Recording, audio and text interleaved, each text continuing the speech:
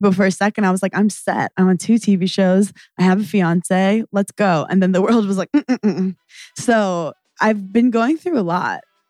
And it at times has been scary because you played by all the rules and it still didn't work. And in my sports brain, I'm like, no, that's not fair. That's not fair. But you have to I've also realized how things aren't fair.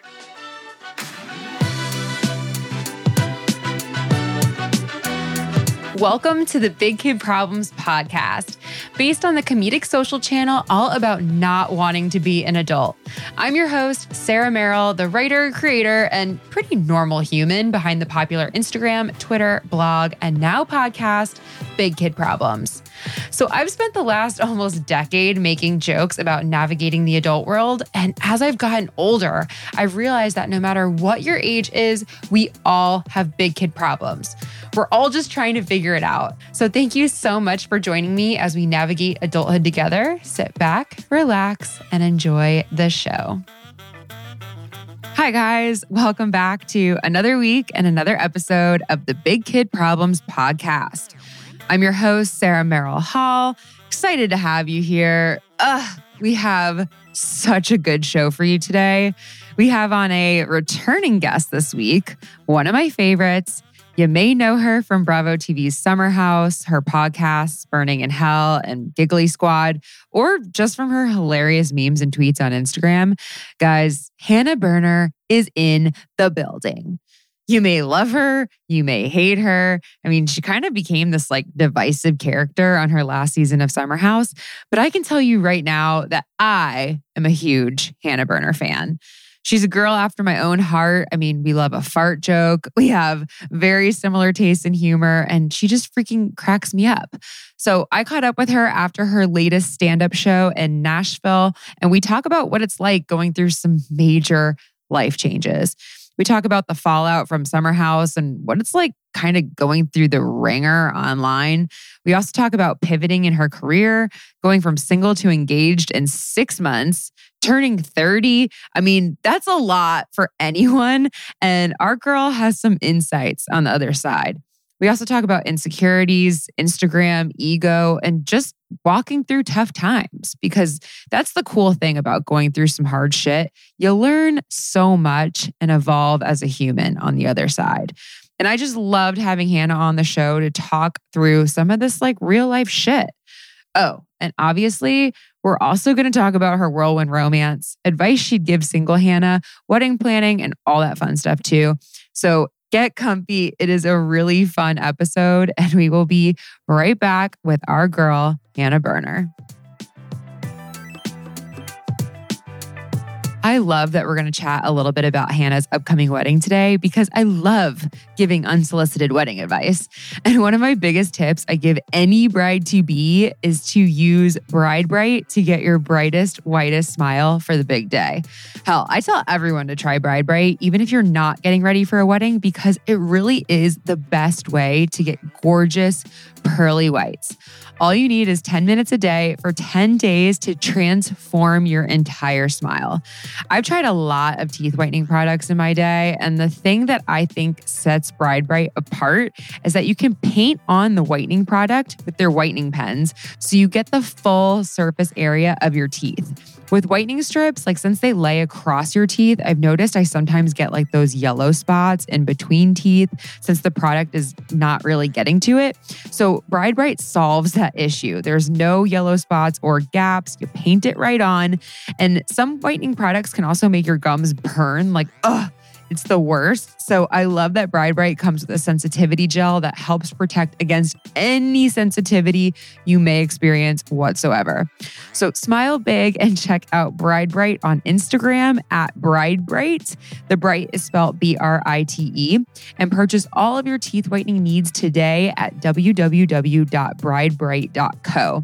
That's BRITE.co,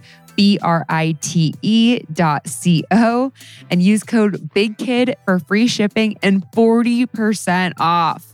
Yes, that's 40% off, which is a huge savings. You may even want to buy the couples bundle at that price so you can get more than one. You get one for yourself, one for a gift. That's 40% off with code BIGKID.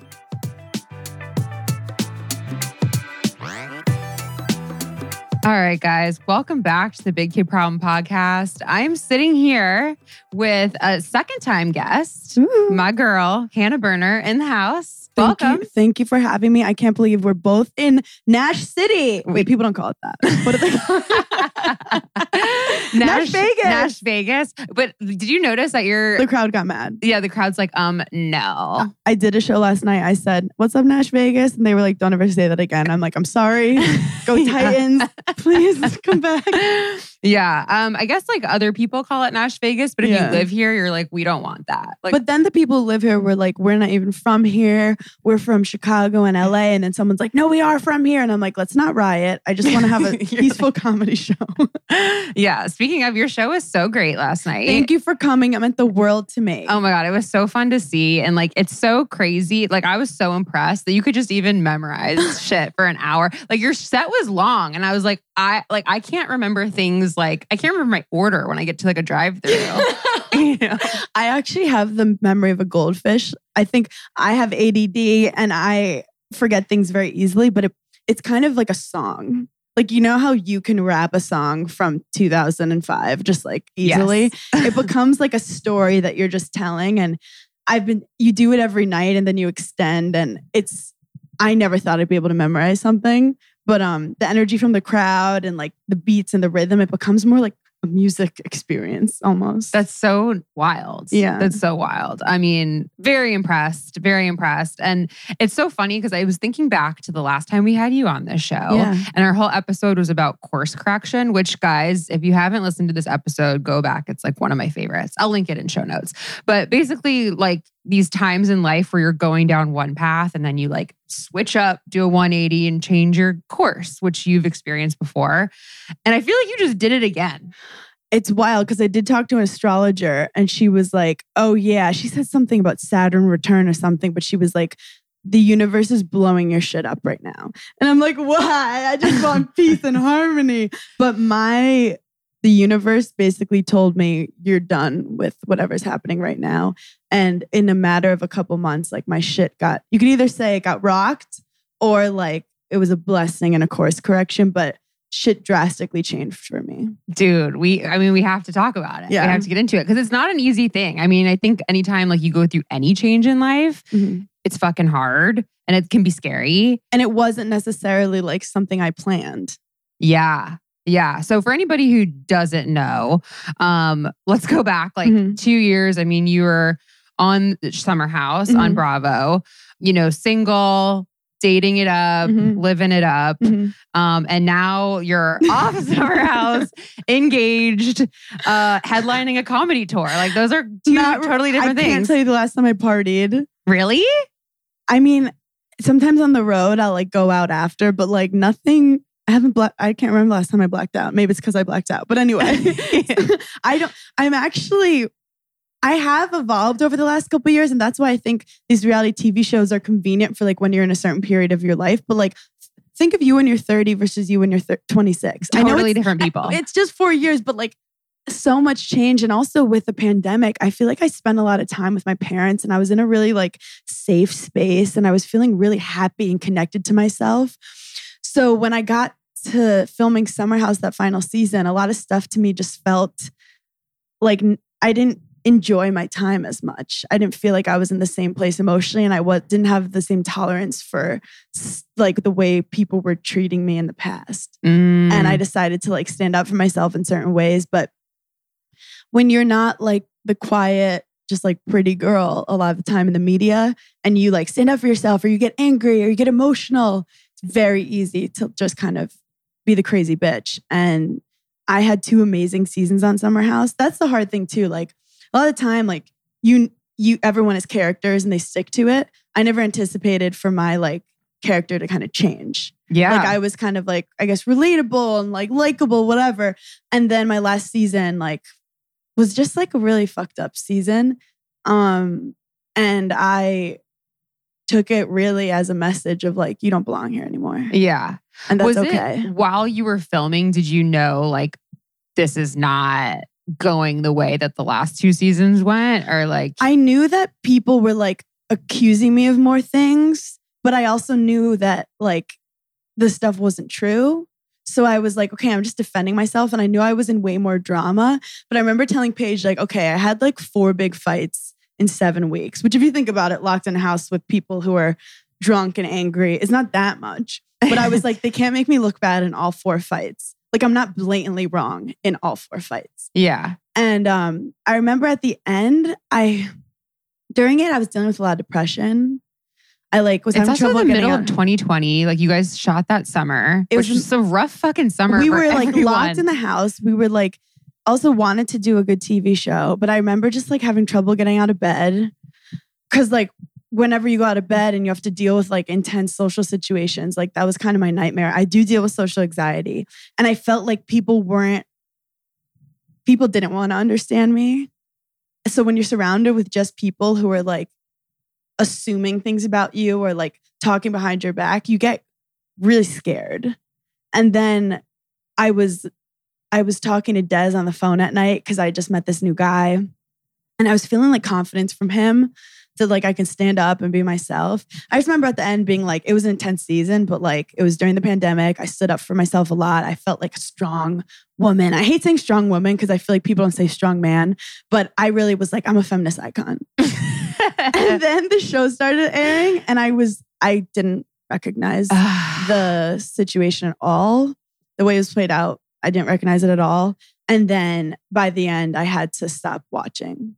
Really? Yeah. Did you not watch like certain episodes? Certain episodes I'd watch, I'd have a panic attack after. Certain things like they like brought flashbacks of my dad from like 2 seasons ago that like wasn't the like I just started sobbing. I was like, keep my dad out of it because I never said anything.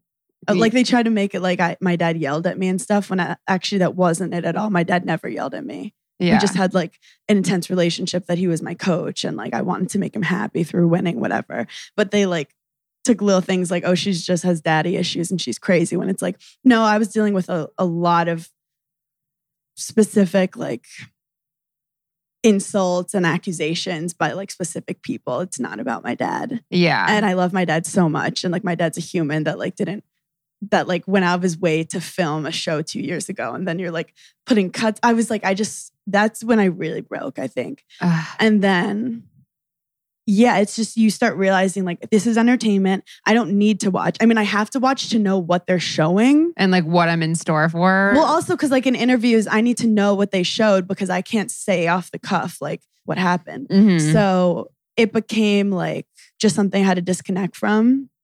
But there were like 2 kinds of responses. There were like people being like, hey, we see like this, we see what's happening. Like, we love you so much. We support you. We're proud of you for standing up for yourself. We see through all this. Yeah. And then there's the people who are just like, you went crazy. You should get therapy. It's like, first of all, I am in therapy. Second of all, like, who wouldn't go crazy if you felt like a house was turning on you and you're locked in the house? Yeah. Oh my God. It's like my actual nightmare, to be honest. Yeah. It's just crazy because I feel like, and this isn't the first time I've seen this happen either with reality shows. I've had a couple friends go through it where I'm like watching and I'm like, whoa, like the way that they're able to twist this. Well, yeah. Also, what I'm saying is not a crazy thing. We were talking about it yesterday. Like, if anyone listening, if you got asked to do a reality TV show, the first thing you think of is, oh my God, how are they going to make me look? But then when you're in it, no one assumes that like they're making you look a type of way. But realistically, if enough people are going to talk bad in confessionals about you, it's very easy to fill it in. And I realized like there was a point during the pandemic where the group, we weren't hanging out. And it was a lot of just virtual, like, oh, I heard Hannah and Paige talking about this. Or I heard Hannah on this podcast or that podcast.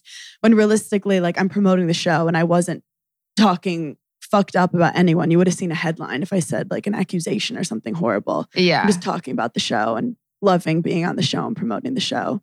So I do think there was a lot of like inner turmoil that people were dealing with that wasn't communicated properly. But also like, yeah, I had to publicly go through like a breakup with a friend group. And I feel like so many people have gone through that. And I really think that I was in a different place and I didn't feel comfortable or safe in that friend group anymore. That's actually very, very true. I've been through that. You know, you just kind of like grow, friendships can kind of grow apart. I've had it happen with a lot of partying groups. Yeah. I mean, that's something that happens when you get older. It's like, I kind of feel the same way you do. You're like, I haven't like really partied that hard recently. I'm thinking back. I'm like, when the fuck? I know you were like, you haven't? And I'm like, are you? Well, also, we're in a similar place, which I love talking to you on big kid problems because like we are just big kids who like ended up finding these guys. I mean, I never thought about marriage. Like even when he was like, I want to marry you, I was like, fuck, I haven't even thought about like what kind of ring I'd ever want. Yeah. Like I've never been with a guy who I thought I would marry. And not like guys I dated in the past were so fucked up, but I just didn't feel that safeness or like this is it at all. And my parents, they got engaged after 4 months. So in the back of my head, I always had this feeling that like if it lasted like 6 months and I didn't feel it, I was like, we're not getting engaged. Like I really thought it was going to be this instant crazy attraction. And that is what happened with Des. And I think when he's sober. Yeah. And like when you're not partying with people all the time, it's very easy for them to be like, you're not our friend. And I'm like, no, I just don't want to black out all the time. Yeah.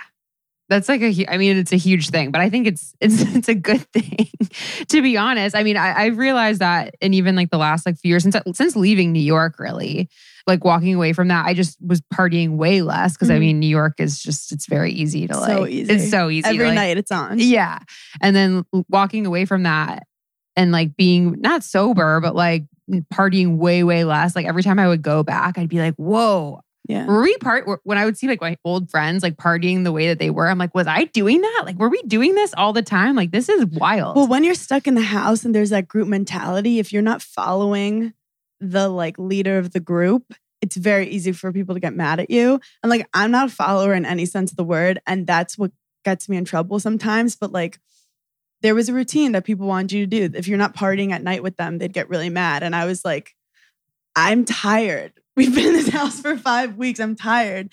And it did cause a lot of tension besides just me not taking out the trash, which was a volunteer job. I wasn't on payroll. And there were 10 people. Like it was like, also I tried to be like a feminist icon again by taking out the trash. And then I realized like 20 bottles of rosé is so heavy and you had to take it down like 3 flights of stairs. And at some point I just was like, I can't do it. So that was ambitious of you. Yeah. When I saw that on the show, I kind of knew I'd get in trouble, but I just didn't think it would be as bad as it was. It's a learning lesson. Like take that like into your marriage. I just needed a partner. Yeah. Well, it's funny because I'll like not take the trash out and Des will be like, Kyle was right. That's amazing. And I'm like, it's too heavy. I've like established some very firm chores that I will not do. Yeah. I recommend this to anyone going into a relationship. Yeah. Like you gotta cut it out early. There was this hilarious meme that's like a girl lying down, you see the spirit of her coming out and it goes, the feminist leaving my body when I have to take out the trash. You're just like, help me. I just knew that there'd be some drama with it. So I thought it was fun to be like, oh, I'll volunteer to be the trash girl. But the house was actually an upside down house. So the kitchen was on top and 3 flights. Who the fuck designed that house? Someone who has great calves. But there was 3 flights down was the basement where Paige and I were. So for me to even see the trash, I had to go up to the kitchen and then to take it out, you have to take it all the way down and then down a bunch. Like, I don't mean to get into the details of it, but like, I was like, Kyle, I need help. Like, this isn't like easy. That's a recipe for disaster. It's not like you just put it down a chute. You know what I mean? Yeah. But I knew it was a recipe for disaster. And that's what makes Summer House so fun. It's like full disaster. But when it got too far, it went too far. Yeah, definitely went too far. I mean, what was crazy for me is that because like knowing a bunch of you guys and like just seeing online, like the shit that people say to you is like, I'm like, whoa, what the fuck? Like you are saying this to a person that's going to read it. And I don't understand how people online really forget that you're human, even to the point that they'll like, people would make like crazy accusations on my page or just say like really hurtful things about like my relationship or like my family. And I would delete it because it's like, this is my page. And then people would be like, she's deleting comments. And I'm like, guys, this isn't your page. Yeah. This is like you coming into my house with muddy shoes and wrecking it and then getting mad that I tried to clean it up. And a lot of people would like not put their comments on. I see this happen with a lot of reality TV people. And I've gotten hate before in reality TV, but there was a different sense of like a movement against me that was really scary that I hope no one has to go through. Yeah. Where it was like, let's take down this girl who everyone loved last season. It was weird. Like it was like hard to see. Like and I can't imagine going through that. Cause I don't know how you are, but like me, when someone gives me the slightest bit of criticism, like I take that shit so personally. Like I can get like a lot of like nice comments. And it's the one that is like, it was stupid that I'm like. Well, it's funny. If you get those one-off comments, it's so easy in your head to be like, okay, they have their own problems they're projecting onto me. Yeah. But when it becomes thousands, you go, am I the problem? Like they hate me. And like, it's so easy to, your self-esteem starts to go down. You start hating yourself. And that's when like, you have to dig deep. And that's what I'm working on now is to be like, okay, Samantha in Missouri thinks I'm a cunt because of what she saw on TV. But like, my cat loves me. My mom loves me. My other friends love me. And you have to like, come to this center. But then also I'm a comedian where like, obviously I want people to want to see my shit. But what's funny is with comedy, it doesn't happen that often. But when people are like, this is not for me, I don't like it. I'm like, I respect that. That's fine. Yeah. Because I know the people who do. And I know that they saw me for me. Like come and see me for me and have opinions. And that's fine. I mean, it's mean, but it's fine. But like when people watch you on a reality TV show, it's like, guys, this is your entertainment. Yeah. And like I didn't sign up for the role that I got cast. Yeah. And you can choose to like follow my shit or not. Exactly. You don't have to like shit in my house. Exactly. And once actually Teresa Giudice's lawyer, who I know a couple years ago when I first started, he was like, the one piece of advice I give to you is have either people love you or hate you. And it got to the point where my second season, I got pretty popular where I was almost like people were throwing around like, you're the star of the show. And I remember someone being like, you don't want to be the star of a reality TV show because you're like, you can only go downhill and like people care enough to take you down. And it's scary. And it's like, if I were to do it all over again, it sucks, but it's like, I'm proud of being myself and standing up for myself, but I would have just given less. I would have not cared to entertain. I would have just sat in the back and hoped for some funny confessionals. But like, it's very easy when you're in the moment to forget that that's a safer option. That is true. Just to be like more, and that's the problem is then if too many people are like that, then like it doesn't make it good. You don't have a show. And unfortunately, last season I was bringing a lot. you were bringing the heat. I was bringing the heat. But it's funny too because if you think of like how I was raised, like I was a former athlete that like was taught just to like work your butt off. So I'm very like goal oriented. Like I was like, if I'm gonna be locked in this house for 6 weeks, I'm gonna bring it. Like I'm gonna be there for my friends. I'm gonna stand up for myself. I'm gonna be involved in everything because I have nothing else to do. Yeah. And then I'm like super coachable. Like I'm just taught to like trust my coaches. And I'm such a people pleaser. I want people to be proud of me. And I'm kind of the perfect example of how to get fucked on reality TV. Dude, it's wild. Because I also trusted that like, I've had 2 great experiences. Why would I have a bad one? Yeah. The whole thing is nuts. And what's interesting too, but I think there's like some takeaways here because you experienced this like ridicule on a very public platform. Yeah. And I think a lot of people, especially nowadays, are going to get these like moments of like ridicule and shame, probably on a smaller scale. But like, I know I've had it. Like I've tweeted the wrong thing out before and had people call my job and be like, do you know what your employee tweeted this week? And I'm like, fuck, like this is just becoming like a more common occurrence that I think people are like getting more publicly shamed. Like, do you have any advice for anyone out there who's getting some heat? It tends to happen to people who have things that other people want. So it's like scary that like I got Chat Room, which was like the first ever female oriented talk show. We had this amazing female Black showrunner. I was so proud that Bravo gave me this opportunity. And conveniently, while all the confessionals were being filmed, was when I got the talk show. And unfortunately, like, I don't think it helped like how the group was treating me. And it kind of sucks, but it's like, this is a society where we are, where like, because of the internet, people can like say tons of things about you and come for you in certain ways. But it's like, you just have to know that people, it's not black and white. People are not evil or good. Like we're all out here trying to be the best people we can be. Yeah. And we all make mistakes of certain kinds. Like, and I knew it was a risk going on reality TV, but it's like, be careful what you're posting online. Run stuff by people just because you think something is funny to you. You might not be educated to know how it could be offensive to someone else. And also just kind of like not putting your whole identity with who you are online, which is hard because that's where we make our money. Mm-hmm. But having some separation from the internet is really healthy. Because I think it happens when you get too immersed in it. And sometimes you get cocky because everyone's loving you so much where you're just like, this is amazing. But the people who love you like crazy too is also an extreme that you can't like live on that high because they don't know you either. Yeah. Like, you know, the people who really know you. And that's interesting. It's scary. But what's weird is, so I had to have this girl manage my Instagram because I also am getting inbound like work stuff. Like, I can't just get off. It's like getting off your email for a month. You can't do that. Yeah. So I had someone, I couldn't be online. You realize like you get offline and everything's okay. The world around you is okay. It's just this virtual like bullshit that's bad things are happening. And it does affect your real life stuff. But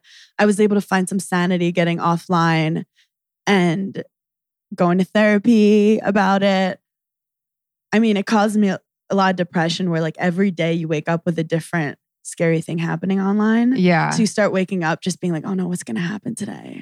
That's the worst feeling. And then once things start happening well, you still are like, but when is something bad going to happen?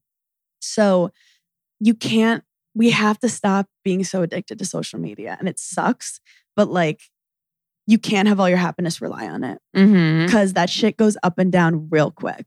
Especially the better youtter doing. Yeah. When we had that outage like recently. How incredible was that? That was like, I was like, why is my body lighter? Like everything was just better. I said when Instagram was down, your mental health was up because also you knew that no one else was like doing stuff that you weren't doing. You weren't missing anything. There's no FOMO. FOMO. Yeah, it was incredible. And I was talking to my friend, to Paige, and she was like, it was amazing, even though a lot of our livelihoods depend on Instagram. Yeah, I'm like, please come back. It's like, please come back, but like maybe another hour is fine. Yeah, but maybe do this like once a month. We talk about so much stuff when it comes to wellness, but we don't talk about social media breaks. Like, you know, when you're at brunch and your friend's on her phone, like, let's say your friend's drooling. You might be like, don't drool so much. Yeah. But you would never be like, don't go on Instagram so much. Yeah. And I think we have to consider that as strong. Like, we should have an amount of like screen time that you know, like you're in the danger zone. What's your screen time? Probably crazy, like 7 hours a day. Mine's like, around 6. Yeah, mine's 6 or 7. But that's everyone who's works online. Yeah. I feel like, you know what I feel like has made me a little bit better at this is Brandon, like my partner, is like a little bit more old school and he's not super into social media and he will like straight up call me out. Be like, we're at dinner, like put your phone down. I'm like, okay, you're right. And I feel like after years of that, I've like gotten better at like. What I do is I will leave it at home. Really? Because it's way harder to like be doing something and not check your phone, even though you know that you're getting text messages. You know someone's emailing you. But I'll like, let's say if I go golfing, like I'll leave it at home. Or like I'll go to dinner with Des and I'll leave it at home. That's so impressive. I don't have an option. But that's impressive. No, that's because I don't have self-control. I need to physically have it in a different place. But also there is that respect when you're with a friend or someone to be like, I'm fully in this moment and I'm not worried about the stuff online. Yeah, I think we all need to be a little bit better about that. I mean, it's our brains are not meant to see the opinions of us by so many people. And they're also not meant to see what everyone's doing all the time. Yeah. Like humans' brains are not meant to know that all your friends are in Tulum right now. Yeah. Like we process so much more information per day than like our ancestors did in like a lifetime. And don't get me started about the comparison game that's happened in terms of like all the plastic surgery. Like I saw a tweet recently, like, I love how me and you do live through memes and tweets so you understand. Other people I get like, it. That's not a source. And I'm like, it is. Like, I don't get the news until it becomes memes. And right. I'm like, Des, is there something going on with the Suez Canal? And he's like, that's been going on for 2 weeks. I'm like, well, now it's on Instagram. So basically it said like, don't compare yourself to someone who has $25,000 worth of surgery and filters over their face and FaceTime. Oh God. I mean, Facetune. Yeah. So it's like, how are you supposed to be happy with yourself when you're seeing that? I have to say this because this is just something I've noticed. I think living in LA and even in Nashville, I'm like surprised by how much work I'm seeing on people's faces. Yeah.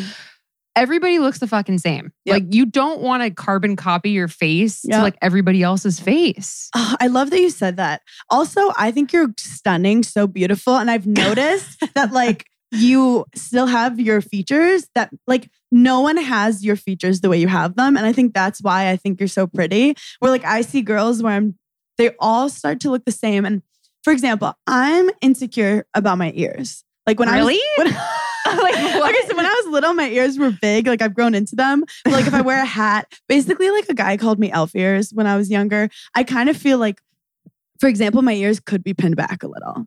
I would have never noticed that in a million years. Thank you. But there's a side of me that I remember being like, oh, my ears, they're so like elf ear weird. And yeah, people have called me names and stuff. And I remember thinking, but the guy who's meant to be with me is going to love my ears. And there was something special. Like for some reason, I told that to myself. Yeah.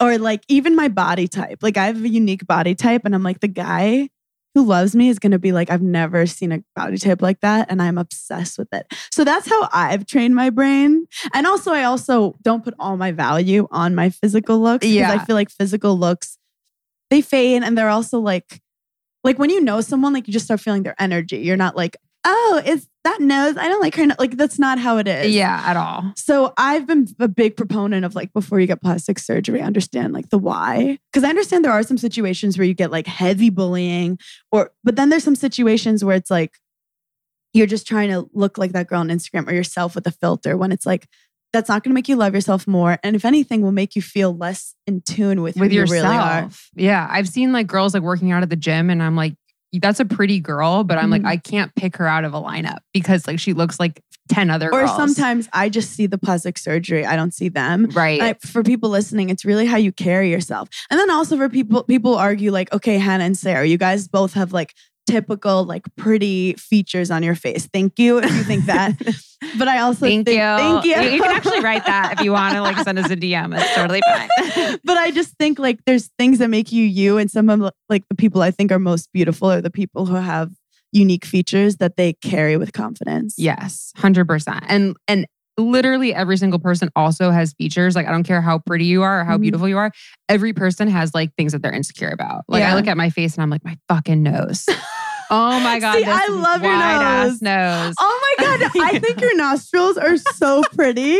I love your nostrils. That's the nicest thing anyone's ever said. No, I think because I feel like if you got your nose done, it would just look like, okay, she has a made up nose. Yeah, like I thought about it. Like she's trying, do not touch your nose. I know. Well, I always come back to that. Because I think nostrils are really cute when they kind of flare out a little. I think they're really but then again, you like Brandon is probably obsessed with your nostrils. Yeah, I mean, yeah. He saw you and he's like, that's the nostrils. He's like, I'm going to lock those nostrils down. I want my kids to have those nostrils. That's definitely what he was thinking. Oh my God. But also you look at your face so much, like you can't even tell anymore. It's like a comedy joke. If you read the joke enough times, you don't think it's funny. Yeah. That's how you are with your face. And I really think it's like, just leave your fucking face alone. I mean, you could do some Botox, maybe a little filler, but like, let's just calm it down. Yeah, let's calm it down for sure. Yeah. I love how at your show you were saying you had like reverse body dysmorphia. I think I'm way hotter than I am. I think everybody I think everybody should like take a page from that. I joke that I think I'm like the hottest person ever, but it's more that like I just don't give a fuck how I look. Yeah, it's confidence too. You know? I think growing up as an athlete, which fucked me up in different ways, like my ego was attached to winning and stuff, and I felt like I wasn't good enough if I wasn't winning. Where I think other maybe girls were just their value was based on their looks. So if they didn't feel like they looked good enough, and it's because growing up, when you see a little girl, what do you say? You look so pretty. Yeah. So I've been like really trying to, when I see a little girl, being like, saying things like, wow, you're so fast. Or like, that was really smart. Or I mean, they'll have other issues with those, but like just not putting all the value on looks for women. It's such a thing. Because it's not a make or break. And I'm telling you, with men, like I've, not to brag, but I pull very handsome men in my life because I am vapid. And maybe it makes me feel more secure because I'm like, look at this handsome men. Handsome men don't give a shit. Like they just want someone who's not like intimidated by them and is confident in themselves. Yeah. I kind of love that.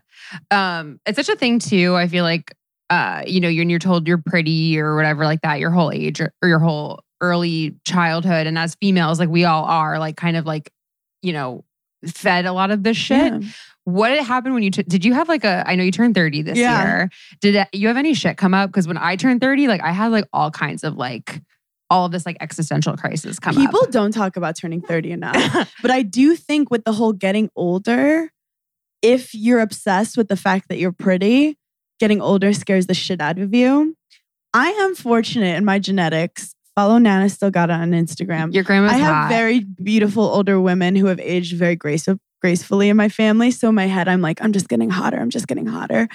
But I think so many people in their 20s put a lot of emphasis on like timeline and what you want to get done in your life. And I conveniently, like 29, I was single on reality TV. Shit was kind of messy. And then by 30, I'm engaged doing like the career that I want. But I was just scared that life moves so fast. Yeah. Isn't it nuts? Because I feel like I was 22 a second ago. Yes. That's what I like have had a hard time articulating this to people, but I'm like, that's the whole thing behind Big Kid Problems. I'm like, I still feel 25, but I blinked and now I live in like a house with my husband and our dog. Like, I'm like, whoa, like we're living a very adult life. Yeah. But like, I feel just the same as what I did. Well, it also makes you realize that these adults, when you're growing up, like don't know what the fuck's going on. Nobody knows what the fuck's going on. You think they all know what's going on. And then you never get there and you're like, what the fuck? But I do think also with people and timelines, like it takes one day, it takes one decision, it takes like one opportunity and like your whole course correction can change. Mine was a little scary because at 30, I ended up leaving Summer House, I was on 2 TV shows. Yeah. And I was off them both in a month. That's and it was so kind of nuts. scary financially. It was scary for my ego. But I've been talking to some spiritual people and they were like, oh, you went through your ego death. Have you heard of an ego death? No, please tell me. Oh my God. So I do definitely have an ego. And I do think beyond reality TV, people treat you like the Beatles when, I'm going to be honest, we don't do shit. We just like, we're just messy, whatever. And people feel attached to you because you've opened them up kind of to your life. So you're feeling confident about yourself. People are loving you based on like, not like any real skills, just like vulnerability to an extent. Yeah. And I was feeling very confident and I was feeling like a cool girl. And I'll be honest, not that I wasn't the cool girl growing up, but I was always kind of on the outside. Like I had great friends, but I was the tennis player. Like I always had my own thing going on. I was pretty independent and I was never considered like the cool girl. Like I wasn't the one going to parties and do the drugs. I wasn't like, I wasn't in that clique. And deep down, I feel like everyone's like, what would it be like if you were the coolest? And after my second season, like people were treating me like I was cool. And I remember being on podcasts being like, I'm not the cool girl. I don't want to be the cool girl. I'm a comic. The comics are like the people who make fun of the cool people. Like, I don't want to be this. And then the universe was like, yeah, you don't fit into this. And my ego death was basically being like, you're going to get shamed on reality TV. You're going to have a whole friend group kick you out and publicly like harass you in every sense of the word. And then financially, it's going to hurt. And you're basically going to be thrown like on the street alone. And you're going to have to build yourself up again. Oof. So an ego death is something that... Is there an easier way to go through an ego death? Like, who do I talk to about Please. this? Yeah. Well, I think ego deaths happen when you... Oh, fuck, I don't know. I feel like people need to research this. But it's like ego deaths happen when your life is too ego oriented. And like, it was like the fame and the money and the social media. But it's hard not to. I mean, think about anyone taking their normal life and then having it like changed like that. Like, I can't imagine anyone. Some people are better at just like sticking with their ego. But I think I have this like, I hate fake shit and I hate inauthenticity. I felt like I wasn't being fully authentic to myself, I guess. And my real self started to come out. And then that's when the ego death happened. And now I'm 30 and kind of starting, I mean, I've been doing comedy for a while, but I'm now like fully committing to this stand-up career and seeing where it's going to take me. But for a second, I was like, I'm set. I'm on 2 TV shows. I have a fiance. Let's go. And then the world was like, So I've been going through a lot. Yeah. And it at times has been scary because you played by all the rules and it still didn't work. And in my sports brain, I'm like, no, that's not fair. That's not fair. But you have to I've also realized how things aren't fair, and just being a good person doesn't. And being a good person is a very complicated thing. Yeah. If you're listening to this, you probably like podcasts, right? I mean, I freaking love podcasts. There is rarely a time I'm driving or walking and not listening to podcasts. But sometimes you need a little escape. Sometimes it's really good to change things up. And that's why I got to tell you about Dipsea. Dipsea is an audio app full of short, sexy stories designed to turn you on. Each Dipsea audio story features characters that feel like real people and immersive scenarios, so you feel like you're right there. You can listen to stories about hooking up with your hometown crush, or that forbidden coworker you always had a little thing for, or maybe a little role play fantasy you would never normally speak of. I mean, these stories are fun to listen to, and talk about changing up your energy. I mean, my favorite life hack has become listening to a Dipsea story after a long, stressful day. I mean, it changes my whole mood real quick, especially if you're getting ready for like a date night. Ooh, trust me, listen to one of these short stories beforehand and see if you even make it out the door. Dipsea releases new content every week, so there's always more to explore, no matter who you're into or what turns you on. And if you need to wind down, Dipsea also has wellness sessions, sensual bedtime stories, and soundscapes to help you relax before you drift off. For listeners of this show, Dipsea is offering an extended 30-day free trial when you go to dipseastories.com/bigkid. That's 30 days of full access for free when you go to dipseastories.com/bigkid. It's free. Why not give it a whirl? That's dipseastories.com/bigkid.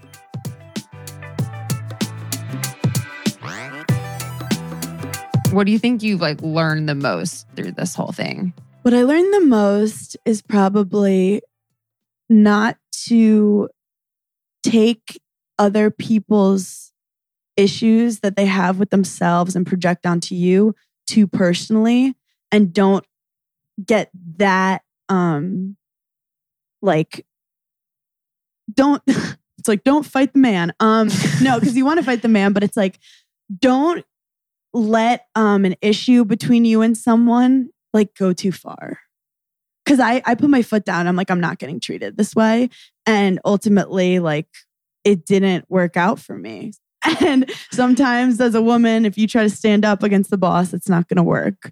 But I tried. But also, that's probably for good reason, because I didn't want to be a follower. I didn't want to just like sit in the situation that I was. Yeah. But I feel like that is actually it's hard. It's kind of a thing though that I don't think enough people talk about, because like people talk about like standing up for yourself in such like a romanticized way. Yeah, you can lose everything when you stand up for yourself. It's kind of crazy. Maybe it's just like taking away like there's smart ways to do this, or like it doesn't have to be, I don't know. Like I think I finally experienced anger, and like anger is just not a healthy emotion. Not that women can't be angry. I think they should, but it's like find a way to not have like deep animosity with things. And it's because, I mean, personal things were being said to me and I was taking them personal.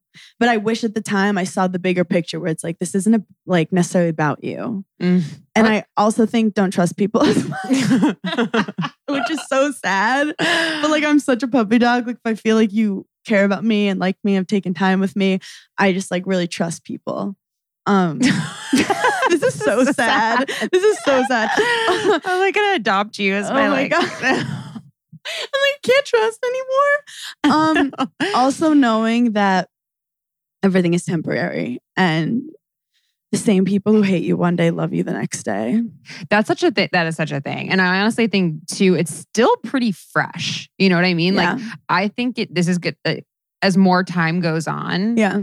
And you can connect the dots backwards and you can never see them forwards. Hindsight is 2020. Like you'll start to be like, oh my God, like this, all the reasons why this happened, like makes so much sense. And already, I mean, like you can see that things have aligned in a really nice way. Well, where after like everything went down, I could have just been depressed. Yeah. And some of my friends were like, you should have just taken a vacation and like hid out for like 3 months in the Maldives or something. How do you pronounce it?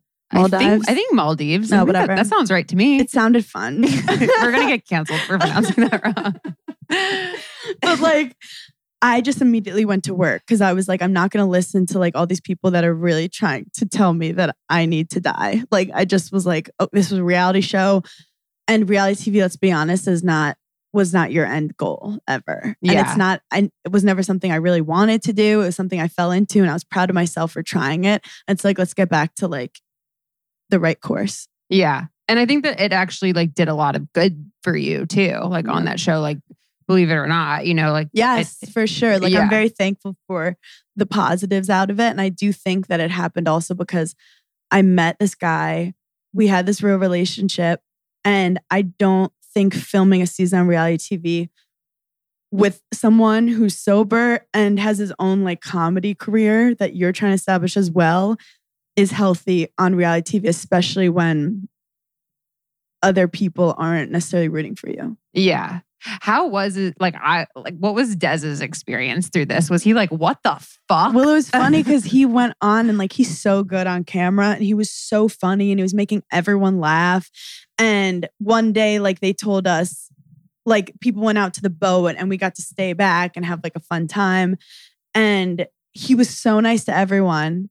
And then like when he left, the story was like, he didn't hang out with people enough. And I'm like, why are you coming for him? Like, he was so polite and nice to all of you. And then like, yeah, we never had sex in the bathroom. That's the tea. They knew it. It was never a thing. We like joked about going in different rooms because we were having fun. And it was just like an overall fun experience of two people who were falling in love. And I joke because the previous season, I was like just trying to hook up with this like hot guy. And America was like, yeah. And then I literally find the love of my life. Literally falling in love with the love of my life. And America's like, no. And I'm like, really? Yeah. Like, what does that say about things? I mean, it is. I don't know. I mean, it's hard because I feel like probably America didn't see like the whole genesis of your relationships. They're like, oh, here comes this guy. Like, we don't know him. Yeah. I don't know. I'm curious. I am curious though about like the beginning of your relationship. Yeah. And like, did you know immediately that it was different than anybody else that you had dated? Or were you still kind of like feeling it out? Oh my God, I love these questions. Okay, so at the time I was single and a certain guy on the reality TV show was like calling me 3 times a day. Like I was just kind of his like pulse. Like I was his like emotional like support system, like just like pouring his shit onto me all the time. But I liked the attention. I liked feeling wanted. But like our relationship was so weird. My thing was just like, I was upset in the beginning of the season when I realized like, oh, you're trying to make me look bad. Like you're trying to fuck with me. And like we like had this trust of this like intense emotional relationship that I knew wasn't going anywhere, but you're still going to feel hurt. Yeah. And I also was warned by everyone. And then when it happened, they twisted it to like I was being crazy, which is another problem. But anyway, I also was FaceTiming this like football player who just kept like partying in Miami. And I just was like lonely. I just wasn't feeling fulfilled. And the Des story is that 5 years ago when I was in marketing, I went to the Comedy Cellar, which is like the it spot for comedy. That is the downtown. It spot. Yeah. And he was performing. And I was like, this guy is so cute. But he was just talking about how he lives in Ireland. I'm like, oh, I guess I'll never marry that comic. Fast forward 5 years later, I've dated comics before. I'm like, I'm never dating a comic again. And he added me on Instagram, but I thought it was like, oh, maybe he'll want me on his podcast sometimes. We never talked. And then I went out to lunch. I was never going outside, but Luann de Lesseps reached out to me. She's like, darling, I'm in Shelter Island. Do you want to get a socially distanced lunch? And I was like, I have to. You don't say no to Luann. No, the queen. So we took a photo and I tagged Shelter Island and I get a DM from him. And he's like, are you out east? And at the time, we'd both been out since March and it was July. Oh, wow. And I'm about to film July 28th. So it was like, it was July 11th. And he was like, hey, are you out east? And I said, yes. And he goes, do you want to get coffee in Sag Harbor? And I go, sure, here's my digits. That's literally the extent of the conversation. And then we go on this date. But the joke was that I was like frustrated because my dad had like a tea time for golf like 40 minutes earlier. And I'm like, Dad, you knew about this date all week.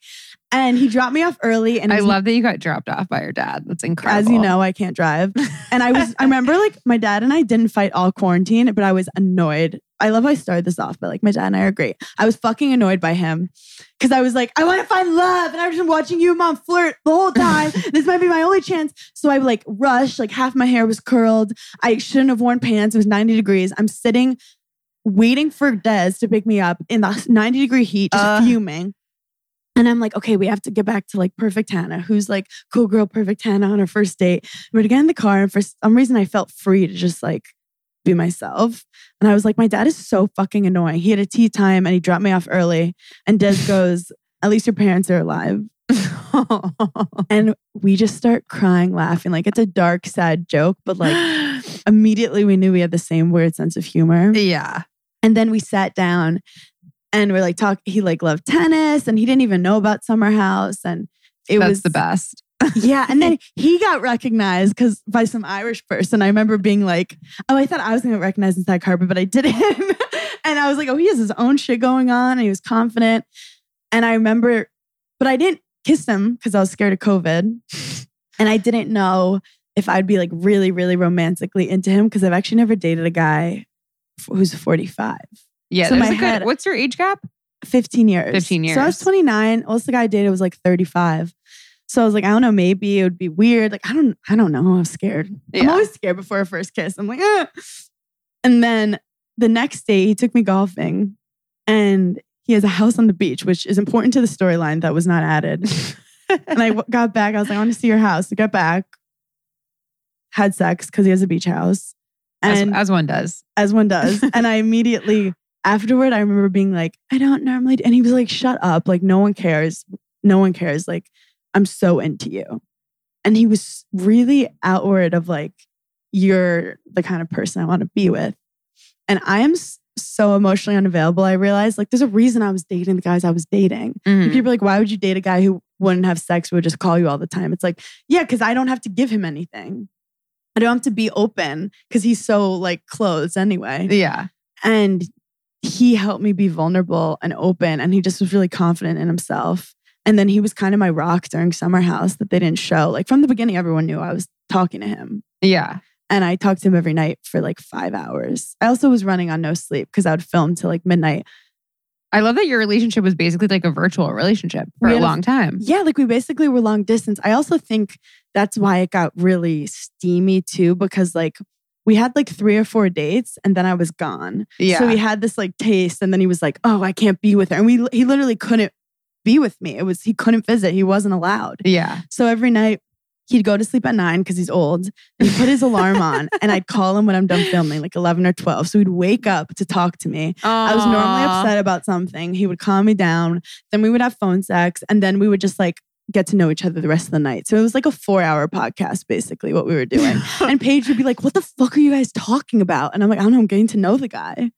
Oh my God. Okay, wait, there's so many things I want to talk about. Okay. But then a rumor was being spread that like he was always my boyfriend. Like they were like Carl and Luke were like trying to push that and that like, and I was like, I literally didn't know the guy, but I knew that I didn't like anyone else. Yeah. And I wanted to get to know him. I feel like it's probably almost a different way of getting a closeness with somebody because like you can't have that intimacy when you're apart, but you like can get really deep. You're like talking to somebody for 5 hours. Yeah. Like you kind of get to know them on such a different level. You know what's interesting what you said? And I have now seen this thread and every single one of my girlfriends who like finally meets their husband. So, because I have a bunch of girlfriends who like my like core group of friends, like we were single all through our 20s. Mm-hmm. Well, not me because I met Brandon at 25, but I watched everybody else and like my friends were single under their 30s for a long time. And just like this last year, my last friend like finally met her husband. And the common thread here is that the guy that they meet is immediately so into them. Like the guy is the one and it catches them off guard. They're like so used to like chasing these dudes or like, does he like me? Or is he going to ask me on a second date? And like, no, like the second you meet like the guy that they've all now like are getting married to, the guy is like 100% in, like no games, like wow. I'm into you. Sarah, that's amazing. I did just see this TikTok where this girl was like, I'm doing this new thing that if the guy's giving me mixed signals at all, instead of trying to manipulate him and trick him into like figuring out that I'm the one, I just get unattracted to him and move on.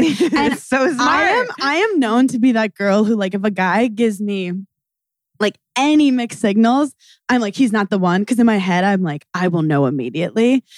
But with my relationship with like the guy on Summer House, it was weird because he'd call me all the time. So he was like, I felt like he was just like, so I'd rather quality time than like if you were just fucking me, then I'm like, okay. But if you're calling me all the time, I feel like fulfilled in a way. Yeah. But Des was the first guy that I was scared and he wasn't.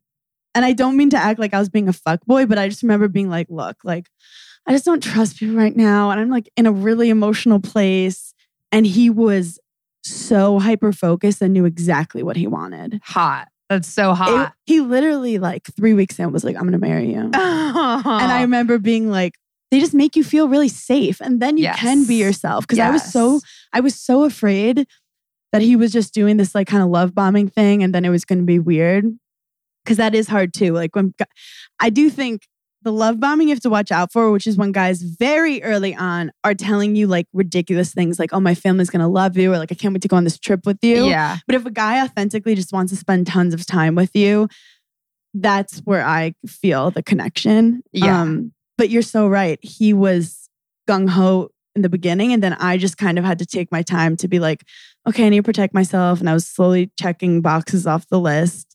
And then we survived a lot of hard times together. Yeah, that'll like speed up a relationship quick. I feel like once you go through some shit together, it also shows you a lot about like your potential life together. Yeah, it's funny because we went through so much horrible stuff with Summer House that now like early on in your relationship too, very early on. So like little things will happen, and we will just laugh because we've like been through the worst.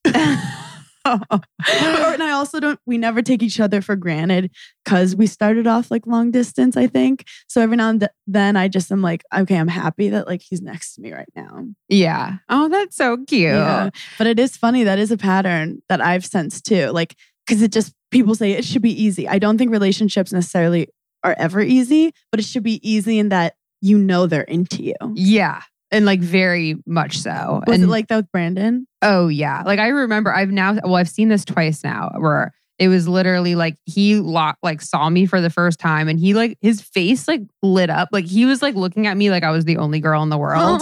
But I was 25. It was my birthday. I'm like, nice to meet you. Like, I'm gonna go drink over there with my 14 girlfriends. You know, like I wasn't like, you're like, this is my night. This is me. Yeah. But I was like, I'll never forget like the way he like looked at me. I was like, whoa. But also it was a little like alarming in the beginning because we first started dating and I could sense that he was so into me immediately. And I was like, you don't know me that well. And I even on like our second date, I was like, look, I think like you like me based off of a perception of like what you're seeing outwardly. Yeah, because it's like insane how early he could be so into it. Yeah. And I'm like, I just want you to know, like, I'm not like, the way I look outside is not reflective of what's going on inside. Like not as like sweet and wholesome as like you might think so. And he's like, I think you're very sweet. And I'm like, okay. He said something like, I think you're sweeter than you think you are. And I was like, okay. But it is funny. I mean, I've dated other guys that like, I remember this one guy, and I think this is where girls get tripped up too. Cause it can be hard to like actually like have a connection with a dude. Like I feel like I would go out all the time and like meet a bunch of guys, but I was never like into them. And I remember I met this one guy that I was like, ooh, butterflies, like what's going on? But he always kind of had like one foot out the door and like wasn't really like, you know, I would text him because I hadn't heard from him in a couple of days. And you think because he's not crazy into it, that's the guy you want because he's like better than you. Yeah. Like I was almost like, oh, what is he doing? Oh, what do I need to do to like impress him? Like, oh, I have a funny text. Like I was doing all of this shit. Oh my God, don't miss those days when you're trying to be like witty and funny and cool all the time. That's why I can never date multiple people. I'm like, I can't be that cool all the time. But I would get fucked up because I'm a good talker. So like I will be like getting the guy laughing. And then after the date, I'm like, was it a good date or was I just good on that date? Yeah. Yeah. You're like, I killed it. But this is like pretty intimate details. But after Des proposed to me, I cried to my mom because I was like, this is the thing that I've worked the least at in my life. Like most things that I've gotten in my life, I had to work so fucking hard to earn it. And with him, I never worked like to win it. I just was me. And like a lot of things went wrong in that journey. Yeah. So it's like, that's what they mean when like it should be easy. Like you shouldn't have to feel like you're forcing. Yes. But then once you're in the relationship, there's a lot of things to work on because life isn't perfect. And like, it's not just a fairy tale. Cause like when we got together, like my life started imploding. So like obviously the relationship wasn't a fairy tale because like he had to deal with that shit. Yeah. But that's just what your partner is meant to do, is like be your partner through the ups and downs of like what life is. Yeah. That's like the shit that's like made, I think, my relationship stronger is like when we dated for a really long time, and it's those like really, when one of us has like shit hit the fan or like something really bad happen and the other person shows up for you, like that is what tells you like, okay, this is like a person that I want to spend life with. Yep. Was anyone in your life, because you guys did get engaged really early on, was anyone like, be careful, you're moving too fast? Or was everyone who like knew you closely like, this is amazing? It's crazy because the reaction of like TV and the cast members was completely different than like everyone in my life. Who like knew you guys? Everyone in our lives were like, wow, like Hannah's so herself with him. I've never seen Hannah like this with a guy. We love him. He's like a full-on adult. Like I got such positivity from the people around me. And also my mom and dad got engaged in 5 months. So they got it. They were so in on it. And even like Paige was like, she saw every night I'm talking to this guy for 5 hours. And so like she knew. But then this guy walks in and like everyone's calling him old. And like it was so negative. And it was kind of thing where you just have to be like, okay, these people clearly don't want anything good to happen to you in your life. And you just have to not care. Yeah. Yeah. It's just so funny because I've seen this now. I just two different ways of relationships going down. Like my relationship, 8 years. Yeah. Like we didn't get engaged for 6 years, and then I have had other friends that get engaged within 6 months, and it's just like it's crazy. It's crazy. Everyone has different timing, and it was him that like wanted to do it. And even now, I'm like, we didn't have to get engaged. Like we could have just dated longer, but there was just something about the timing that like. I don't know. He wanted to lock that shit down. And I'm like, okay. You're like, all right. Okay, fine. Well, at first I was joking. I was like, I hate all the traditions. I want like a little pearl. I want like a tiny little diamond or something. And then I'm looking at your ring right now. Like, then I did some research and I'm like, I want Emrata 2 diamonds. And he's like, you're fucking crazy. And I'm like, if we're going to go hard, you know? But I joke in my stand-up how like it's annoying that Des doesn't have to wear a ring and I do. So hopefully that evolves over time. A man engagement ring. A man engagement. I heard about that. I really wanted to get Brandon one. He was not having it. Brandon's walking around like I walk down the street and see guys look at my ring. Yeah. It's yeah. You see them, like you see the moment that they're like, huh? Yeah. Like and that doesn't happen with Des. Their whole personality dims toward you. Yeah. And you're like, okay. And it's not like a trust thing. It's more like, I want you to experience life like how I'm experiencing it as like you are a taken man. Yeah. And get used to that shit. But it's old school to be like, I've gotten your daughter to safety with me. But like, I don't know. It's a whole thing. Has he ever been engaged or anything in the past? Or is this your first? He actually was engaged, but he's never been married. Like 45 is a long time. And he lived a pretty crazy life of just like touring nonstop around Europe. So like he didn't have that life that was like conducive to settling down. Yeah. And then I think something about the pandemic, like he like, you stop and you reflect on your life. And he was like in West Hampton. And I think the pandemic was a huge reason why he was ready. And he almost saw like, oh, there's something nice to like slowing down for a second. Yeah. But then it's funny because now we're together and we're like traveling all the time. But at least like, I feel like I have a partner in crime, kind of. Yeah. Brandon was engaged too in his past life. Wow. I know. When you date an older dude. That's what happened. Also, if he wasn't engaged, I'm like, what are you fucking doing? Yeah, you know? Yeah. Like, you want to know that, like, he's had long relationships and that made me happy because I don't want to be with a guy who's 45 who, like, hasn't been through or, like, you want him to be a little pre-trained by his exes. You want him to, like, be hurt or, like, have experienced real, intense, intimate emotions. And at least know, like, what he wants and what he doesn't want. And that's one thing Des knows. Like, he knew exactly what he wants and what he doesn't want. And I almost had to trust him a little in the beginning that, like, he knew something I didn't know. Not that I wasn't into him, but I was so scared to be like, oh, is this it? Yeah. Like, are you sure? Like, we don't have to test more things? it's ultimately someone that like you can feel like yourself around, they let you shine. Yeah. And I had a lot of difficulty in the beginning of like me as a competitive person who like wants people to like me, easily changing my personality for people or being like very letting them walk all over me. And this wasn't the case. And this was not the case. Or I'd be in a situation after being in like a more narcissistic relationship, you flip to the next side where you have all the control just for safety. And that's not comfortable either. Ugh. So I remember just complaining, like, I need that in between where like, I'm still a little, excited, but I also feel super secure because I was always on the extremes. So funny. You were like, that's what I need. And then that's what you got. Yeah. That's what the universe handed over. Yeah. Wait, so what's going on now with the wedding planning? Oh my God, good question. I'm so mad. I'm looking at the time. I'm like, I should have brought this up 45 minutes ago. Funny. So we were could like, but can we talk about wedding? And then we like haven't touched it. But I'm so excited to see you. When was your wedding date again? June 12th.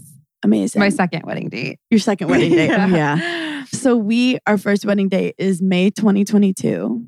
Oh, I love that. Yeah. Good. Like numerology wise, that's a great date. Ooh, tell me why. Just 22. There's like, I don't fucking know. I just like have read before, like 22s are great. Anything with an 8 in it is good. I heard that 2s are good, like for partnerships and stuff. Yeah. Also, it's Friday the 13th. Oh. Which puts a spin on it. It was more affordable. Also, in Italian culture, 13 is like considered lucky. And Des at first was like, are you sure? And I'm like, if we're going to get divorced, it's not going to be because of the number 13. You know what I mean? Yeah. So it's going to be in West Hampton. Beautiful. And I do have a wedding planner, which I'm excited about. As in like, I'm creative, but it's like, for example, I'm good at, let's say, makeup, but like, I don't understand home decor. Yeah. Where like, I know the vision I want for the wedding. I'm going for like a Brooklyn on the beach vibe. Oh, interesting. So it's like, I want it on the beach, but I don't want it corny Hamptons, like navy and white or like seashells. I want it like more like maybe like green glasses and like straw and like greenery, like that kind of vibe. Yeah. Cause so I want it like uncorny beach. Do you have like your Pinterest board just blowing up right now? I have my Pinterest board. It's so funny. I have like all the inspo. I have a dress. You already have a dress? Oh, well, actually, I say that, but no, if your wedding's in May, yeah, of course you have a dress. So the funny story about my dress is like, before you get married, you don't know how you look in wedding dresses. No. And like, the shape of wedding dresses is so different. Like, I know exactly, like, I need a high waist jean and like the kind of top that looks good on me. Yeah. I don't know wedding shape. So I was like, took my mom and my Nana, as one does, and we go to a strip mall in the middle of Long Island. Amazing. And we go in and I pick a bunch of shapes. First dress I try on, I go, this is it. No way. I think I'm very bad at shopping. I think subconsciously I was like, I don't want to do this for 10 months. But also they were like, okay, try on some other dresses. And I tried on some different styles.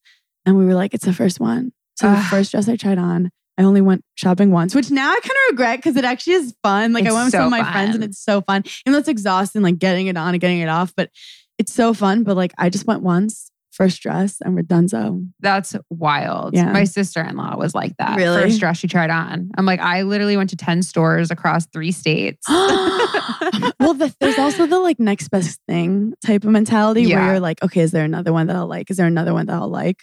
But I kind of was like, I like this one. Let's go with. I'm very into like fate. Like the person doing my hair is a guy who was at my New Jersey show. This hilarious gay dude who was just like yelling in the crowd at me, and we were having the best banter. And afterwards, he was like, "Follow me on Instagram. I do hair." And I loved the curls he had, and I was like, "Done. He's doing my hair for the wedding." Oh wow! So I'll just make like random impulsive decisions like that because I just believe in like fate and like. This is how it should be. Oh my God. Do you have like shit booked? Like, are you good to go or are you not still fully? Kind of, yeah. We're still like figuring out, like we're going to do a DJ situation. We also want it to be pretty non-traditional. Like I'm not doing bridal party. Okay, cool. That's like the new thing. No bridal party. I feel like a lot of people are doing that and it's going to be nice. I'm also the kind of person that has a lot of close friends from like different times in my life that I have like I kind of have a very broad friend group. I'm not that person who grew up with like the same 6 girls from pre-K. Yeah. So it's like, for me, I'm like, they're all so special to me, but in different ways. And I hate the drama of like picking the brides. I'm like, I don't want to get involved in that I was going to shit. say, you're saving yourself a lot of drama. Oh my God. I need to just like, I'm in like a drama rehab facility right now, trying to get away from it. And then I think we might do like the virtual Evites. Yeah. I'm team Evite. I think we're gonna do Evites. I'm like, I'm saving the environment. Planet. Yeah. And then we're gonna just like cut out some like traditional parts of the wedding. We just want it to be a fun party. We're very into the speeches. You are into We the want speeches. fun speeches. Oh, I guess you guys are, yeah. We're gonna have like a lot of comics there that'll have great speeches. Also, he's Irish, and the Irish culture, storytelling is really big. So I feel like as long as people can ruin or make a wedding with speeches. Yes. So I feel like, do you have any advice from what happened in your wedding of like, not to call out people, of like things that could have gone smoother or you wish you didn't do or did do? My only thing is like, do you know who your officiant is? Yes. Are you going to do like funny officiant? He's pretty good. I think he's going to be like funny, but not too funny. Okay. Cause like, that's like the only thing is like, maybe you want to like check on that. Cause speeches are different than like your actual ceremony. Like my ceremony, we picked our funniest friend. Yeah. He was hilarious. He had people crying, like laughing, but it was a little too far. Yeah. Like, I just like feel bad for like my parents. Like that could have saved for the speech. Yes. We have a family friend who's this like judge who has done a bunch of like our friends, and he grew up with me. Like he's known me since I was little, and he's a really good public speaker. But it's funny how the officiant really does create the vibe for the wedding, and ceremony, and because they're kind of the main character of it, so they could like make it or break it, and they create the energy. Because sometimes you're like, okay, we get it, like you're having a moment, but we want to. I also think like we'll do vows, but I don't want it to be too long of like the officiant talking where, you know, when you're just not listening to it, you're like, the two of us, we love each other. Like, yeah. So I want it to be entertaining. And then I want people to be drinking early on. Like, I don't want them to wait for the cocktail hour. Like, let the drinks be flowing. Yeah. We realize also there's some people you want to invite who like you might not be that close to, but you know they'll crush your wedding. Yes. And the people make the wedding. For sure. So we're currently making those decisions of like people that, yeah, I might not talk to every day, but I like love them and I know they'll be great at the party. We definitely had a couple of those. Yeah. Where I'm like, I haven't seen you in 5 years, but like, bring it. Yeah, because it's also so weird. If I had this wedding 5 years ago, I had so many different people in my life. And even you guys were saying like, see if you would talk to them in 5 years. But I'm like, I can't guarantee any of that. I just know that at this moment, yeah, like there'll be good energy. Yeah, it's like a snapshot of your life in the moment. Yeah. Yeah. That's why the bridesmaid stuff can be really weird. Yeah. For sure.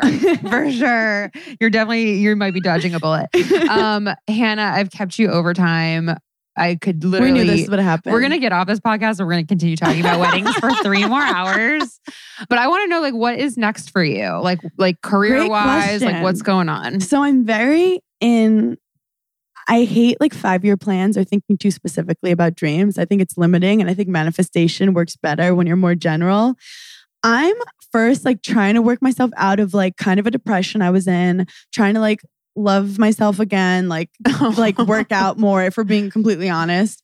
And then you're like, oh, I just want to hold you. I know. I'm like, I want to gain trust in people again, in the world and the media. Then after that, my stand-up is bringing me so much joy because I can be creative and I'm like bringing joy to people. It's just a very good energy. So I'm like, put myself on that. Hopefully I'll have a special, but I don't want to rush it. Like just because, you know, things are popular, I put up a special. I want to be really proud of it and make sure it's like the best I can put out. Because sometimes you kind of can get a deal and rush and then it's not like your best work. So I'm really working on eventually putting out a special. I can so see that for you. And then people are like, oh, do a book. And I'm like, my story's so not that when you put out a book, your story's over, but like, I'm like, things need to happen because right now it's ending kind of upsetting. We're in the middle part of the book. Yeah. Like we need to see how. I think Giggly Squad's going to be touring and Giggly Squad's going to grow. And that's fun. I feel very fortunate that Paige and I survived like some reality TV chaos and have still stayed really, really close. And then I kind of want to do some comedy acting. I think getting out of reality TV early on could potentially give me the opportunity to like get into more acting and stuff because I started with comedy videos. Yeah. So hopefully I just get back to more creative projects and then maybe some new work in TV that I've done hosting gigs. So maybe there'll be more stuff in there. That's awesome. You never know. I can see that for you for sure. Yeah. I'm keeping my options open and I'm not like obsessing over one thing. I just want to kind of see where this course is going to take me. Yeah. We'll get you back for the next course correction. I can't wait. This is what happens. You like pop in my life when my life's deteriorating. And I'm like, okay, it's time, Sarah. It's time. Hannah, love you. And where can we find more of you? Go to hannahbyrne.com to see where I'm headed for my tour. I'm probably going to your city. We're going to like California. We're going to Arizona. We're going to Florida. So check that out. And then follow me everywhere at Being Burns. And then listen to Burning in Hell and Giggly Squad. Hell yes. And everybody go get tickets for the show. Okay, that is a wrap on our episode this week. I hope that you enjoyed it. If you did, remember to hit that subscribe button and leave a nice little 5-star review for this podcast. Maybe send it to a friend who you think might enjoy the show. Your reviews and you passing along this podcast is what keeps us running. So thank you. If you want more from me, you can follow me on Big Kid Problems on Instagram and on my personal account, which has a new handle all of a sudden, at Sarah Merrill _Hall. New name, who's this? As always, I want to thank our sponsors for making this show possible. I've linked all of our discount codes and everything else you could ever want from this episode in our show notes, so make sure to check that out. And finally, I want to thank you for tuning in and supporting this show.